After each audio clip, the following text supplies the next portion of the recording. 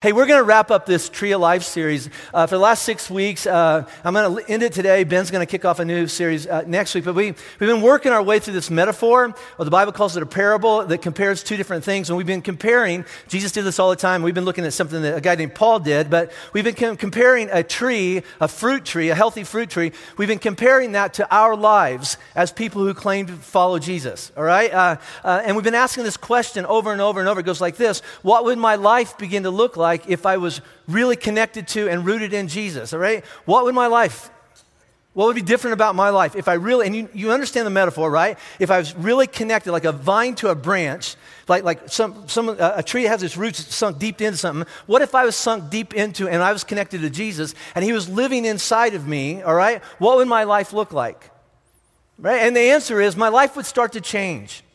Right? There'd be some change in my life. Jesus said this: you will recognize a tree by its what?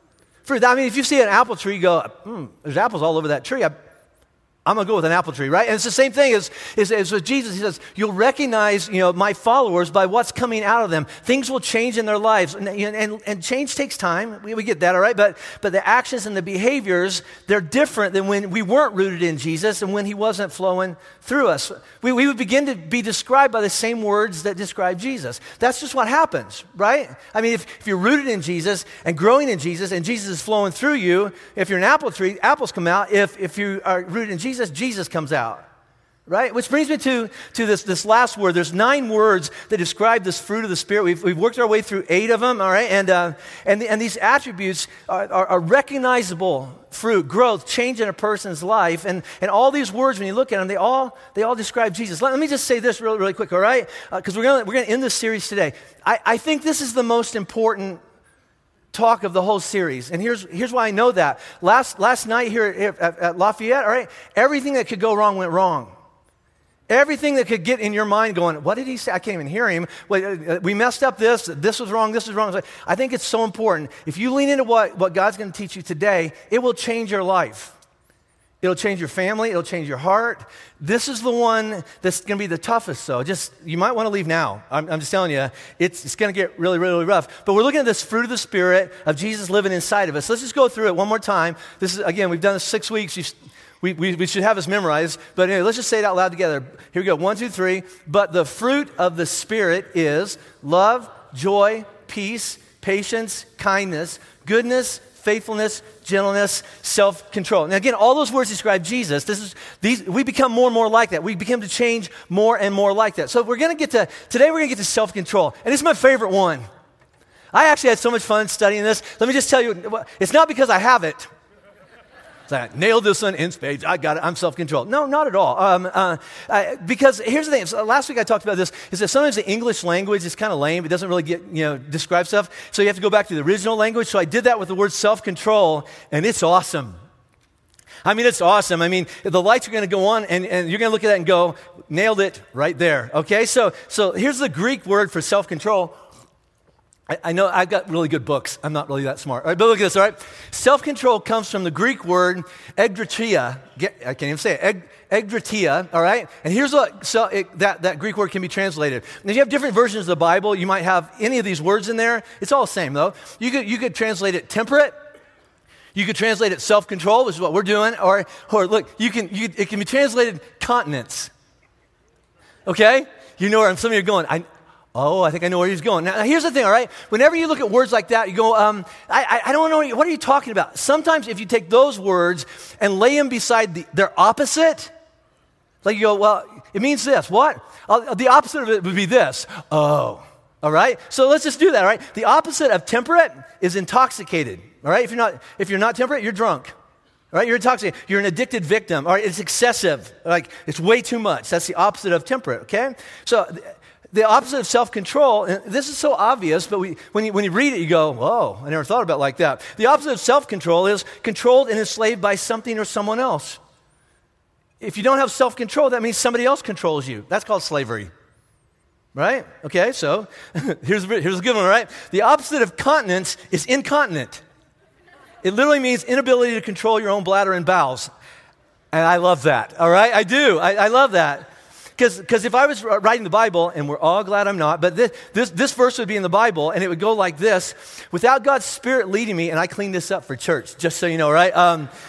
But you know what I'm thinking? Without God's Spirit leading me, my life is a total crap show and consisting of one stinky mess after another. I look at that and go, yeah, that nails my life, all right? And some of you going, that's offensive. Oh, just wait.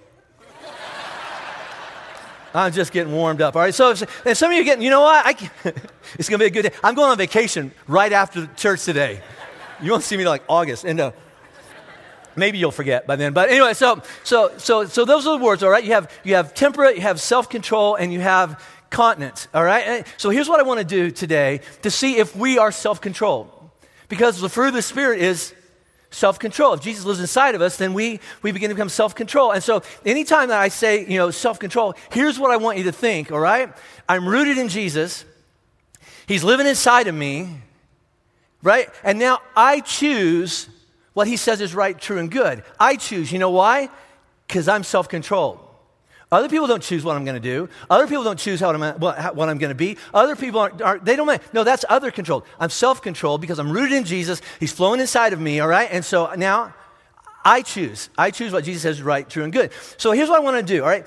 Last week we picked out 5 areas of life. This was our homework last week, all right? 5 areas of life for you to look at and go, I just want to look at that different than I ever have before. God may be wanting to do something different in my life. Am I willing to do that? Right? That's what the homework was last week. So I want to take those same 5 categories of life, and here's what the question I want to look at, all right? It's the question we've been unpacking for the last 6 weeks. What recognizable fruit or difference has my being connected to and rooted in Jesus and his Spirit living in me changed how I'm living my life? So I want to look at the 5 areas of life through the filter of self-control, and what's changed since I started following Jesus. You know what? If you don't follow Jesus today, you get a pass. If you've only been following like 5 minutes, all right, just pay attention, okay? But for those of us saying, I've been following Jesus for a while now.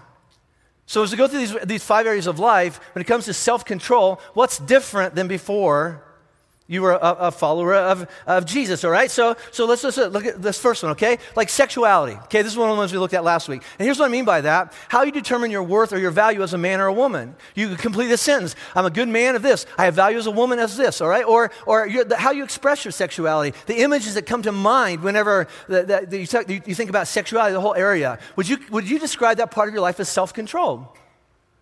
More so than before you followed Jesus and continuing to grow. Right? Because things are changing, all right? What do you mean, self-control in the area of sexuality? I'm rooted in Jesus. He's flowing through me, and now what comes out of me is I choose, in terms of my sexuality, what Jesus says is right, true, and good. Or are you maybe, I don't know, addicted? I'm a victim in that part of my life. I'm excessive. Every time I go on a date, I go too far, and then you know what? I say, that's the last time, and I put up boundaries, and they last until the next date. Because I have no self-control. I'm enslaved by someone else, and I can't control it. Somebody else tells me if I'm a good woman or not. Or if I'm worth having. I don't get it from Jesus. I get it from him. And him, and him, and him, and him, and her, and her, and her, and her, right? So sexuality, just put it through the filter and answer that. How about this area of life? Your relationships. Pick out the 2 or 3 most important people in your life. And last week what we looked at is the impact of our conceitedness, because we all battle it. All right, being me-centered, all right, or the competition, trying to win every battle, and then we're just jealous of people in our life. How has that affected the most important people in our lives? When it comes to the most important relationship in your life, are you self-controlled? More so than you used to be. What do you mean? I'm rooted in Jesus. He's flowing inside of me. And in terms of the most important people in my life, my wife, my husband, my boyfriend, my girlfriend, my friends, whatever that is, my kids, my parents, yeah, I'm choosing Jesus more and more and more and more, what he says is right, true, and good. Or are you a victim? Are you excessive? Are you enslaved by somebody else? I can't control it. Or do you enslave other people in your friendships? Some of you don't have friends. You know what you have? You have, I don't know, pawns, slaves. They can be your friends as long as they do what you tell them to do. And you know what? Some of you will do anything to be somebody's friend. You don't choose Jesus. You choose the approval of other people. I battle it all the time. How about this? Our health, and I'm talking about our physical health, and it gets more and more intrusive the further we go, but we're all addicted to stuff. We say, I'm going to try to really battle that, but we don't. And then we have habits in our life. We make choices, decisions, things we have to change. I need to do more of that. I need to do less of that. Do you have self-control when it comes to your body? Okay, I got Jesus. I'm rooted in Jesus. He's flowing inside of me, and I'm going to choose what he says is right, true, and good with what I do with this body, all the parts of it. Or would you look at what goes on in your body and go, no, I'm addicted. It's excessive. I'm enslaved by someone else, and I can't control it. Sometimes we look and go, you know what? Somebody else owns me. It's out of control. I eat too much. I don't eat enough. I go to the gym too much. I should go to the gym. Whatever that is you look at it and go, I don't know. It's just all over the map. How about this, our emotional life? Here's the truth, okay? We looked at this last week. All of us have stuff that we could look in the rearview mirror of our life and go, that hurt, right? We all have things that have hurt us and wounded us. We all do, right? And it marked us and it changed us, all right? But some of us, it still owns us. All right? It changed us, but somehow it says it has the right to define the rest of my life. So the question we asked last week was, am I a victim of my past, or do I agree with Jesus that I'm more than a conqueror and I'm a new creation? So in terms of your emotional life and all the messages and tapes that play in your head, do you have self-control? What do you mean? I'm rooted in Jesus. He's flowing inside of me, and I choose to believe what he says is true about me, not what my ex-husband did to me, or my ex-girlfriend did to me, or what my dad did to me, or what that person did and said that this is what you're worth, and this is all you'll ever be worth. That's not true, because I'm rooted in Jesus, and he's living inside of me. I control my life. I choose what he says is right and true about me. Or, how about, are you a victim of your past? Are your emotions all over the map? It's like, I don't have a governor. Whatever I feel, it comes out. And if you're in front of me, you just get flattened by it, all right? Because my emotions are all over. They're excessive. I'm enslaved by someone else. You know what? Some of us, we're slaves to people. The people that hurt us. They've been dead 10 years, and they still own us. They still get to tell us, you remember what I did to you and how much you're worth? And we still believe it. Are we victims, or are we self-controlled?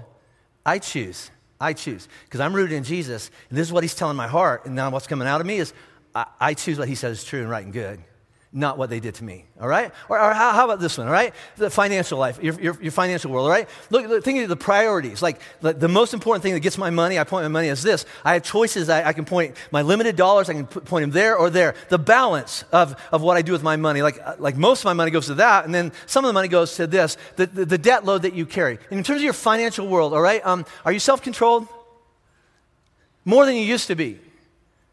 Meaning this, now that I'm rooted in Jesus and he's flowing inside of me, I'm doing things different with my money than what I did before. It's just different. Or are you addicted? Are you a victim? Are you just like, it's out of control? I have this much money coming in. I have this much money coming out. All right? I'm enslaved by someone else. What do you mean I'm enslaved? Chase. That's mine. That's my master. Right? And you say, well, I can't think of anybody. Well, open up your wallet. There's a whole bunch of plastic in there. It goes, I own you. All right? I mean, it's just true. Now look at all that, okay, in terms of self-control. Right? Now, of those 5 areas of life, if you were honest, as we worked our way through those 5, all right, the area or the one where the most energy came up, and you're sitting here right now going, well, I don't want to think about that, or that's not really important. Let's talk about something else. But any of the words of the fruit of the Spirit should or shouldn't apply. You know, you say, can we just not? Yeah, you're probably right, but let's don't talk about that. The area that causes the most energy for you is what? Money. Money. No, let's talk about my ex-marriage, my bad one. Let's talk about my addictions. But let's don't talk about my finances, right? I mean, when asked how rooted in Jesus and claim to have his Spirit living in you and changing you and being the driving force in your life, if I ask this question, how is any area of your life recognizably different and better than someone who has no connection to Jesus, no relationship with Jesus, or your life before you did, you know, you might be able to point to any one of those other 4 areas and go, well, like the sexuality one, so I believe that I'm a good man. I believe that my worth as a woman is better than it used to be. Or like relationships, how's God changing? How's the presence of Christ changing your relationships? And you go, you know what? I think I'm more loving. I'm trying to be more patient with my kids, with my ex, whatever that. I'm trying to be a more loving person, right? How's Jesus changing your emotional health? Well, last week you brought up a lot of stuff in here, and so I called my counselor. I had 2 appointments this week. She says I'm making progress. I feel some more joy. I feel some peace in my life. So she says I'm better. If all those the first 4 that I talked about, if I said, what difference is Jesus making in your life? However you'd answer him, I'll just be honest, whatever you'd say back to me, it's all subjective. It's all subjective. I mean, you say you feel more loving and joyful and peace. How do you know? I have more confidence in who I am as a man, all right? I keep telling myself, I'm not my past, I'm who Jesus says, and I have faith in Jesus, and in my heart, and in my mind, and I just feel, and I just believe, and I just think, right? It's all subjective. You know what? And I hope all of it's true. I hope you feel better. I hope that you have confidence. I hope your faith is growing. All that, I hope all of it's true. Let's talk about money. Let's talk about money, all right? And so somebody just went, oh. See, this is why I should have come to church. It's Father's Day. We should have skipped today, right? So some of you going, I think he's going to turn this into a money talk. I'm not. A little bit. We're not going to talk about money. We're going to talk about faith. And this is why you're feeling the most energy right now, all right?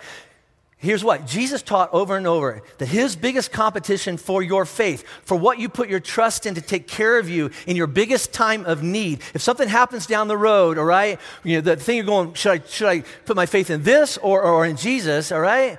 Look at this. Jesus' biggest competition for who and what you trust to take care of you, it's not Satan, right? It's money. Money is Jesus' biggest competition, right? See, I think I can speak for Jesus here. Here we go, all right? So I don't think Jesus is in heaven right now worried about how you're going to spend your afternoon. Meaning this is that, well, they came to church on Sunday, but I think they're going to go worship Satan later today. Anybody? Last night we had a couple. They were, all right, but anyway, no, that's not what we're going to do. We're not going to, I went to church, had Father's Day lunch, and then I went and worshiped Satan and killed some cats. It was a good day. All right, whatever that is, and that would kind of, never mind. Money is his competition for your faith. All right? I love Jesus, and I trust him. As long as I have a big pile of money, just in case he doesn't come through for me. Right? Which is why Jesus taught about money and what it can and can't do in a person's life. Ready for this? More than anything else he talked about in the Bible. More than heaven, more than hell, more than love your neighbor. He said, I want to talk about your money. Somebody, if you have one of those Bibles where all the words of Jesus are in red, count them up sometime. Count how many red words are in your Bible. Because 1 out of 6 are about money. Because Jesus knew, hey, listen, here's the biggest deceitful thing you're going to have to wrestle with through your life. You're going to try to have to figure out what you need to do and what you need to have in order to get by if your life kind of hits a wall.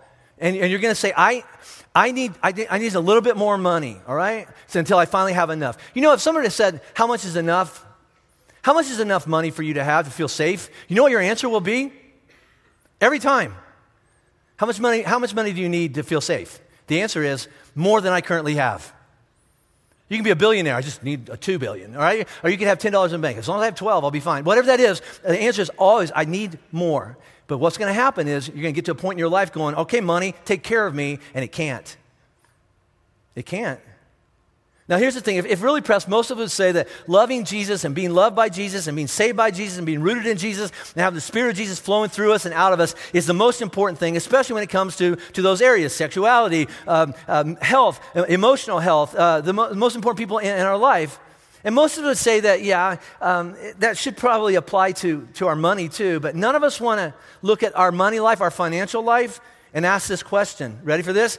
This is so intrusive. Does the way that I earn and choose to spend my money line up with a life that claims to belong to Christ Jesus? Does the way I spend my money, does it line up with a person that says I'm rooted in Christ Jesus? Does it line up? Or how about this? Does the way that I spend my money, does it line up? Is it consistent with a person who says I have the Spirit of Christ Jesus flowing through me and out of me? None of us want to look at that. Because you know what? It's not the way you answer, it's not subjective. You can't answer that question with any phrase that starts with this. Well, in my heart. Okay. Well, I just feel like that'd be like going you get hauled in front of the judge, about custody for your children, and it goes, so your kids are starving to death, and you look back at the judge and go, but in my heart, I fed them. It's like looking at your husband or wife going, in my heart, I'm faithful to you. But when I'm out of town, not so much. It just doesn't hold water. See, it's very, very, very measurable. See, Jesus said this a whole bunch of different ways because he talked about it all the time. He said, let's just cut right to it. Look at this. For where your, what's that word? Looked it up in the Greek. It doesn't mean your values and your character and your integrity. That's not what we're talking about. Those are very valuable things. That's not what he's talking about. For where your, let me just translate it. Money is, there your heart will be also. Jesus is very, very clear. If I want to know what you love, look at your money, because they're always in the same place. And then he goes on and he says this, and we all know this is true because we've tried it before. No one can serve two masters. And what he means by this is, serve a master is, this master controls my life. You can't have two masters. You can't have two people telling you, this is what I'm telling you to do, especially if they're different. And we all know that, right? We've had bosses. We've had two bosses at work before. You don't know who you work for, and it's a miserable job. Some of us, you're negotiating that split custody thing. You spend this weekend at dad's house and this weekend at mom's house and then vacations here and then Christmas here and stuff like that. And you get over to this house and she's trashing him and you go over to his house and he's trashing her and you just look at caught in the middle. You know what? You kind of hate both of them. You get it? Because you're like, who am I supposed to listen to, right? Jesus says you can't serve two masters. Here's what will happen. Either you'll hate the one and love the other, or you'll be devoted to the one and you'll despise the other. And then he just lands the plane. Look at this. You cannot serve God and Satan. Not what he says. Of course he can't. But we sure try to serve both of these. I want to run after God, and I want to run after money, and I want to make sure both are in place. Jesus means this: money is the number one revealer of what you love, what owns and controls you, and who you serve and call master, and it is not subjective. Well, how do I know? How do I know I serve Jesus and not money? All right, here's assignment number one. All right, take a picture of this. Although you don't have to, you're going to remember it. If you want to know who's your master, all you have to do is look at your bank statement and it will be obvious what you love and what takes the highest priority in your life. It's right there on your computer screen. You can get your phone out right now and you just scroll. If I get boring or you don't want to listen anymore, just scroll through. You see, I must love that a lot. That must be really, really, really important to me. And I get it. You look at my bank statement, it'd be the same way. See, we would say that love and faith and worship and service to Jesus should make a recognizable difference in every part of our life. But why is it that we get really defensive or deflective when Jesus says, I want to talk about your money? This is one of my things I do every quiet time, every day. Now, I read something in Scripture, and then I'm wrestling through it. And then my friend James in Mexico said, hey, Jim, what would Jesus say to you right now? I hate that question. Right? Why is it that we get defensive or we don't want to think about if Jesus had a conversation with us about our money? Some of you are sitting right now going, I hate it when they talk about money in church. When again, if you're honest, all right, getting money took up most of your week.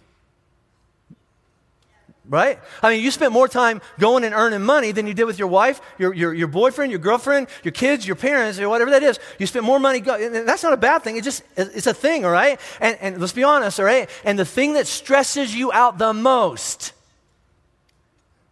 right, is money. The number one reason you have fights at your house between your parents or between your husband, wife, whatever that is, all right, is over money. And it's not, what are we going to do with all this extra money? We're not fighting about that. Anybody have that fight? Come see me after church. All right, so, no. It's like, I have this much money, and there's this many things saying, give it to me. But we want to talk about it. We don't want to talk about it, even though it's the most tense thing. It's the number one thing that causes divorce in America. You say, well, I thought it was affairs. No, it's money. It stresses us out. So let me ask this question. What is different? This is really intrusive for me. What's different about the way you point your dollars now that you're rooted in Jesus than if you weren't rooted in Jesus? What's different? And again, if you've been a Christian 5 minutes, don't worry about it. But some of us, we've been a Christian a long time. We're rooted in Jesus. We say he lives inside of us. He saved us. He forgave us. We follow him. We love him. We put one hand in the air, some of the songs, all that kind of stuff. I'm rooted in him. So what's different in the way you spend the money? Or this is how Ben said it. He taught it a few weeks ago. He said this: how's the Spirit, and if you're a Christian, you have the Spirit living in you, or Jesus is a liar, because he said, when you put your faith in me, my Father will send his Spirit to live inside you. So how is the Spirit changing? And change takes time, but you've been a Christian now for a while, all right? So how's the Spirit changing? And the Bible word for that is sanctifying. So how's the Spirit changing the way, right? What do you mean the way? Recognizable fruit, recognizable difference that you choose to spend your money. And don't say, I don't have a choice. I have to do that. No, you don't. So how's the Spirit changing that? And we don't like that question because it's measurable. It's not an emotion. It's not a feeling or I think or what. No. If you want to know where the priorities in your life line up, all you have to do, right, is pull up your bank statement and compare it to a year ago. Do that. Okay, all right, so when you get home today, all right, everybody goes to bed, you get out your laptop, get in front of the computer, pull up your bank statement, and look at the last couple months, and then go back a year or two, and then compare them. What's different? You look at it and going, you know what, if you would have looked at my bank statement, if you would have told me my bank statement would have stuff like this on it, now I'm spending money on stuff like that, like I give money to fathers in the field and people in Afghanistan, and my heart started beating different when Jim talked about Musana, because I'd really like to do that, and those are all there. If you would have told me 5 years ago that would be on my bank statement, I would have said, you're crazy. And if you would have looked at my bank statement 5 years ago, well, I don't want you to. I don't want you to know what I spent my money on 5 years ago, but things are different. And how about this? You look at your bank statement and your heart beats different about Fathers in the Field and Sozo and Musana and all the different things that we do all over the world. And there's part of you going, I want to do that someday. And then you look at that. No, every month I have those, that, and that payments. And I can't. Because all my money goes right there. So I know you're having a lot of conversations in your head, and I'm not even going to check email this week, so just so you know that. So a lot of you are going, so what, are you trying to make me feel guilty that I spend money on stuff I like? Are you saying I should feel bad that I want to go on a nice vacation and kind of upgrade my car and get a better house? No. A week from now, I won't be here. I'll be on a beach in Cancun with my wife, all right? I'm all for good vacations. I really am, and I'm not taking my kids this time. And I'm just going. So there's nothing in the Bible that says, Jesus looks at anybody and goes, if you really love me, you'll wear really ugly clothes and you'll live in a really crappy house and sit on the floor because you don't have any furniture because you gave it all to the poor. No, that's not true. It's just not, it's not in there, all right? It's just not. Jesus talks not so much about what you should or shouldn't do with your money. Much more, he talks about the priorities. Do anything you want, but before you get to that, there's this other thing you need to take care of first, all right? This shows, listen, I'm lined up with Jesus. I trust him. This is Jesus talking again. He says it this way. He says, so don't worry. Wouldn't that be great? We just stop right there. Go in peace. Don't worry. All right. No, listen. Do not worry, saying, and this is our whole week, saying, what shall we eat, or what shall we drink, or what shall we wear? Or how am I going to pay this, and how get the kids in school, and I got a league coming up, and I got a tournament over here, and how am I going to get all this done, all right? So don't worry, saying, what shall we do, blah, blah, blah, blah, all right? And here's why. For the, what's that word? Pagans, all right? And pagan is simply this. I'm not rooted in Jesus. What are you talking about?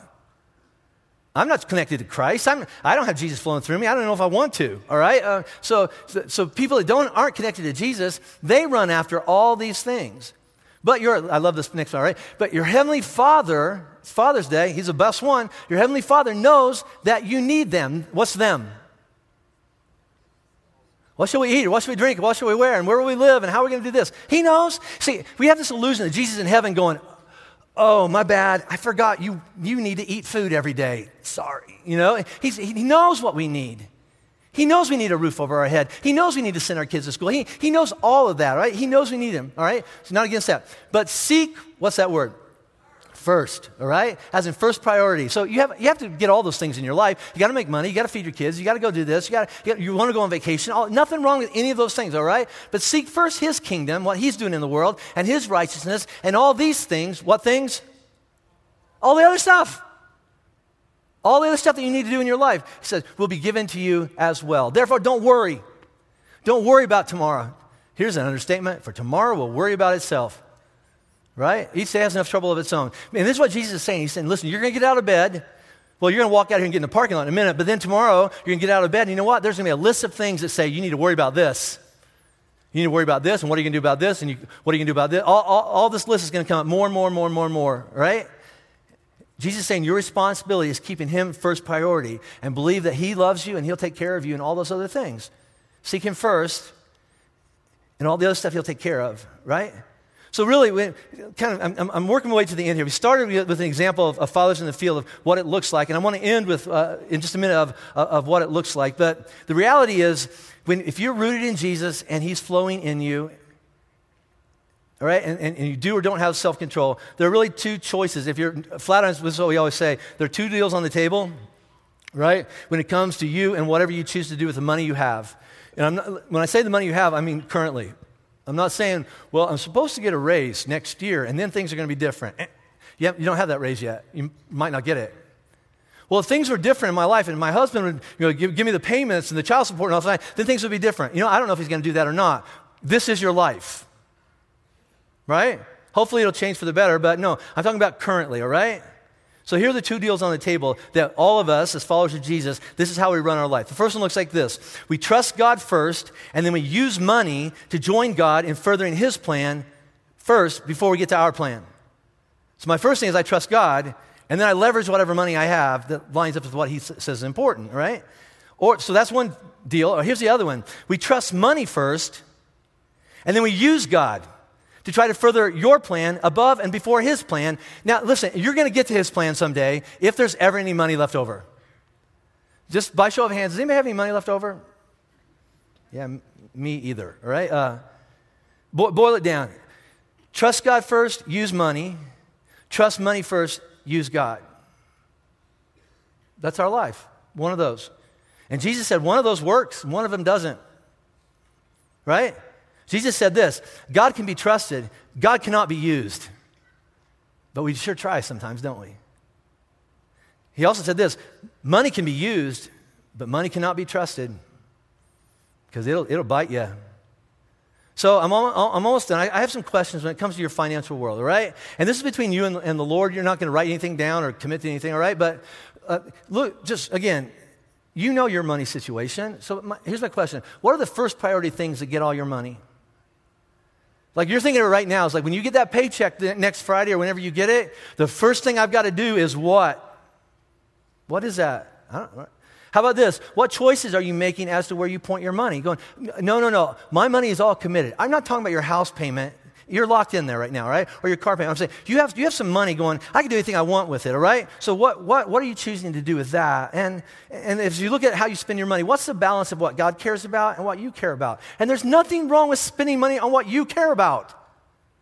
I have a lot of hobbies, probably too many, all right? I'm getting new ones all the time. I don't think God's saying you have too many. My wife says I have too many hobbies. But I think God's going, knock yourself out. But I have to keep that in balance. That might even be true. God may be going, no, stop doing all that stuff. But there's a balance there that you got to take care of. Or how about this? And this is really, we're going to get to it. What financial debt do you carry from past decisions that have no current value and now cause more pain than the happiness and joy that you mistakenly thought they would provide when you bought it? You went shopping for happiness. You thought, this is going to do it. This is going to make me feel good about my life. And you bought it, and now you have payments on it, and you don't even own it anymore. It got thrown away, but you still owe payments on it, and it didn't deliver. And I'm president of your club. All right, so I want to tell you a little bit about my story.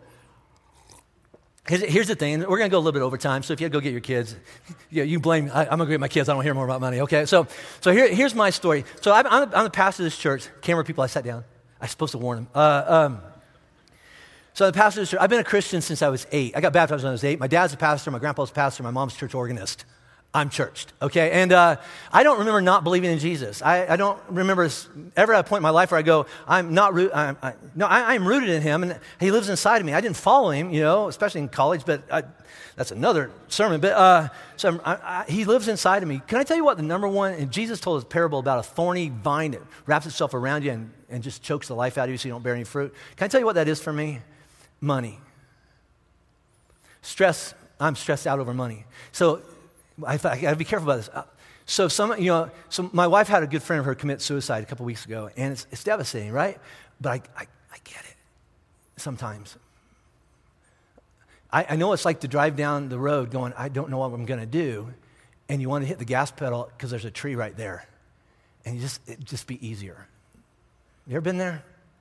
And money does that to a lot of us. It's like, how am I going to do this? I'm disappointing everybody. I'm letting everybody down. So this all came to a head. So about 8 years ago, I've been here a little over 2 years at Flatirons. I'm the pastor of this place, and we're going to do a fundraiser to raise this building, which will lead to campuses and stuff like that, all right? And so I'm thinking about my talk I have to give, to get you all to give money to this building so we can all come in here and bring our friends, bump into Jesus, all that kind of stuff. And I'm in my family room with my wife, Robin, and I'm sitting on the couch watching TV, and just out of the blue, I kind of look around and went, hey, babe, we probably need to get back to tithing.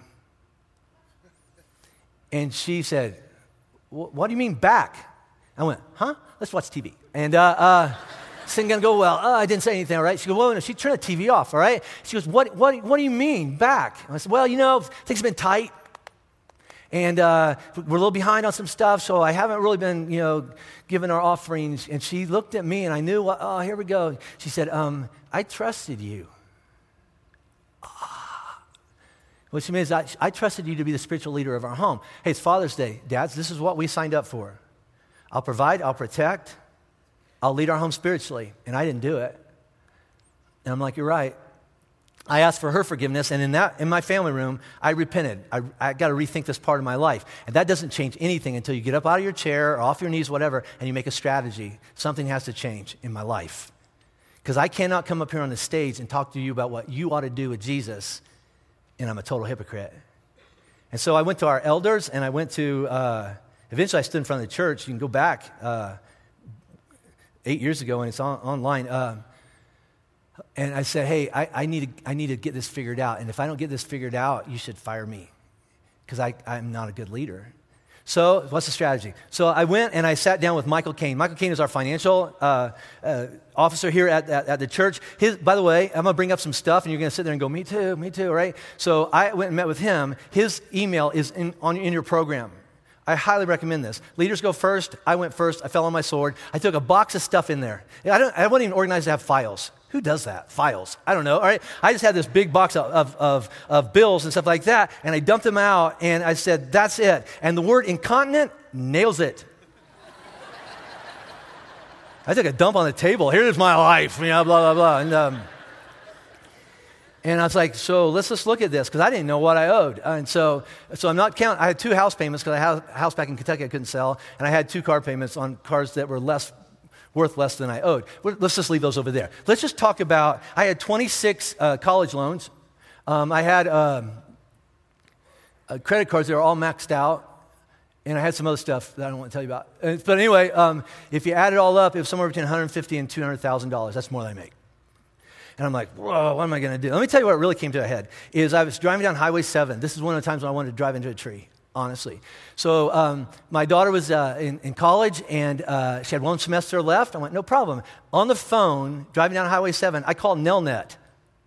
All you college families go, oh, we know Nelnet, all right? So I called Nelnet. I said, hey, I need 1 more semester. I need $9,000. And they said, Mr. Bergen, you're done. You're tapped out. What? Well, how much can I get? None. What? Yeah, your credit's it's done. But I got 1 more semester. I'm sorry. So you know what I did? I went home and I found a drawer, and I reached in a drawer and I found an old credit card that didn't have anything on it because I didn't know it was there. And I went to the bank. I went to Chase Bank, and I got a $9,000 cash advance on a Discover card at 33% interest.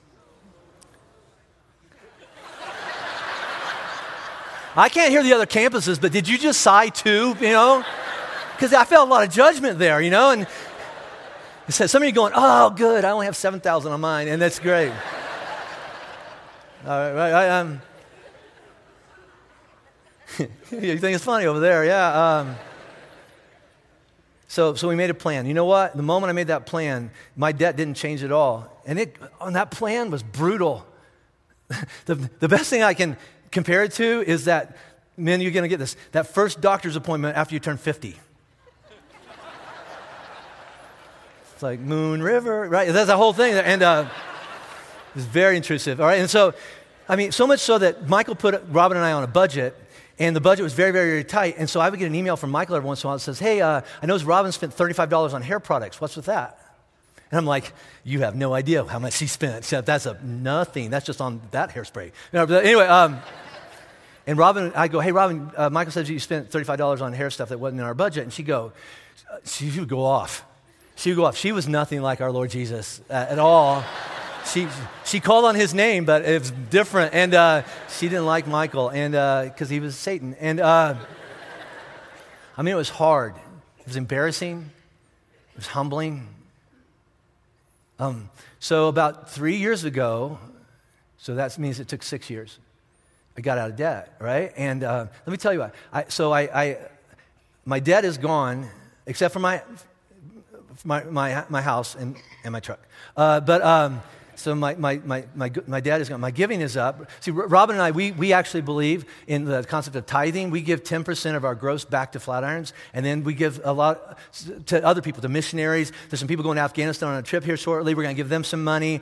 Some people go to Musana. We give them some money. My friend Wakil runs Sozo. I have a monthly thing to Sozo. All that kind of stuff there, So my giving is up, and my confidence as a husband and a father and a pop-up, I'm a pop-up. I didn't know. All right? I got 4. I got one more on the way. Ben figured something out. Way to go. I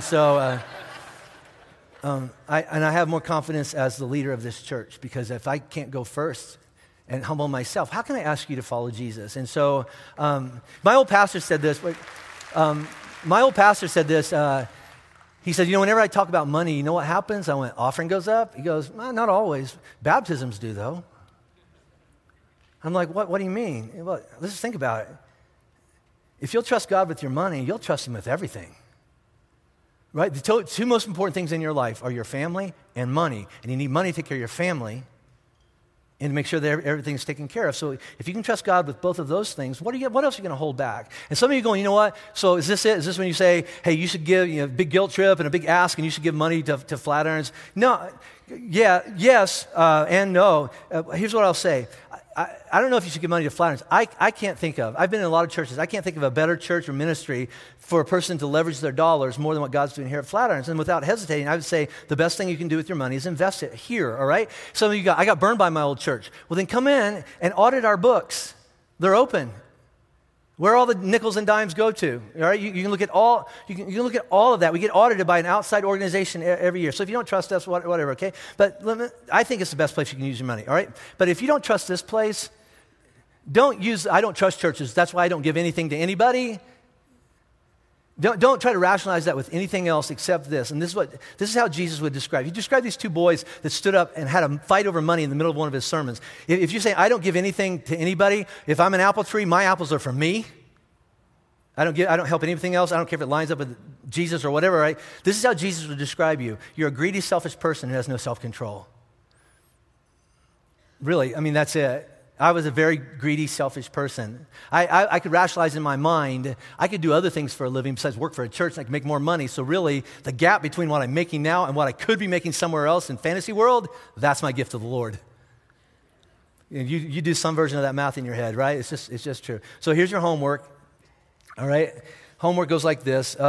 What would Jesus, if you were sat down with Jesus, today when you go home, you were flip open your laptop or whatever, and you started looking at your finances, and you looked over, and Jesus was sitting in the chair beside you, and He is.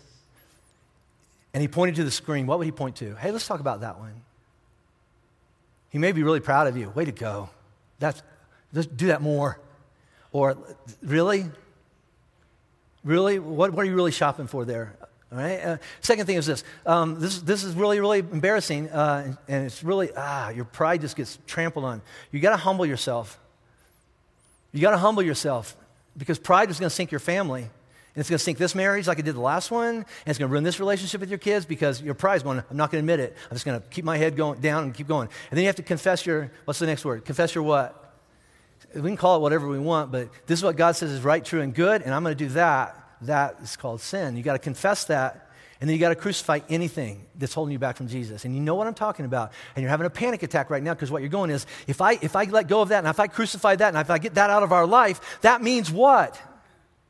What?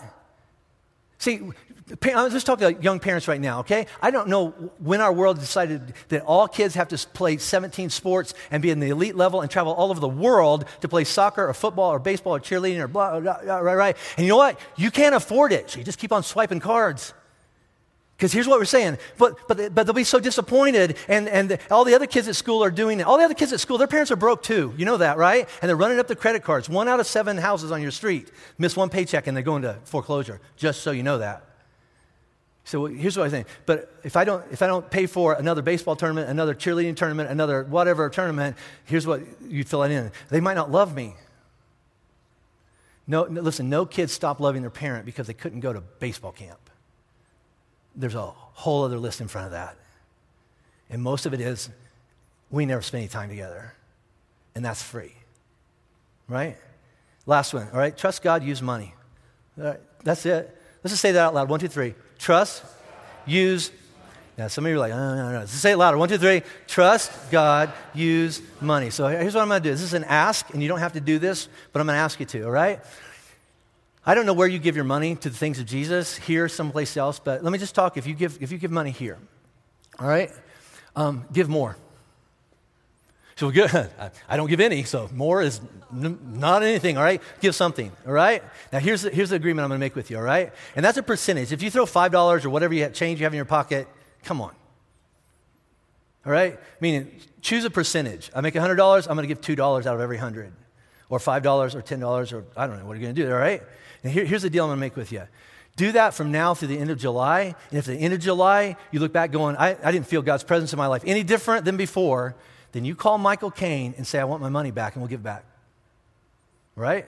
So here's the deal we're making with you, all right? So trust God, put him to the test. If he doesn't show up, you get a money-back guarantee. Find me another church that's willing to do that.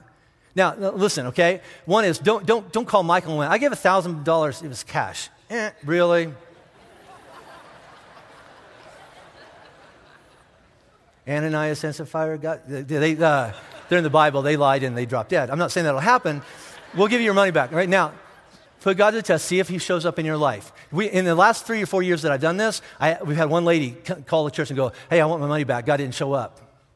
We gave her money back. And then she died. And so I'm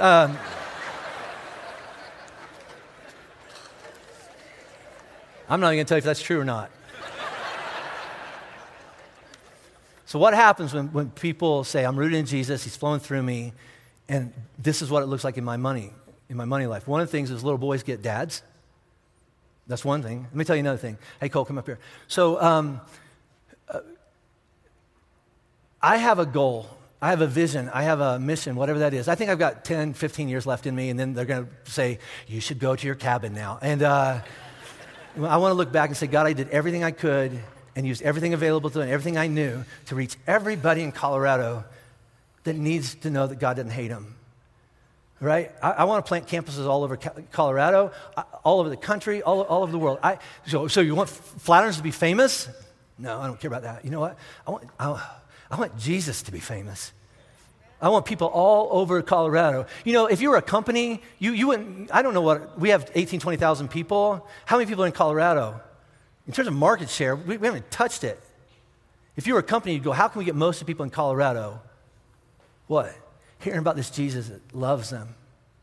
And until I die, that's what I want to do. So we're going to plant campuses, continue to plant campuses over and over and over and over again. A couple of months ago, I said we want to go north and we want to go south. This is Cole Willard, all right? Cole is going to be the campus pastor of our new church down in Aurora, which launches on September the 10th. So give it up for Cole.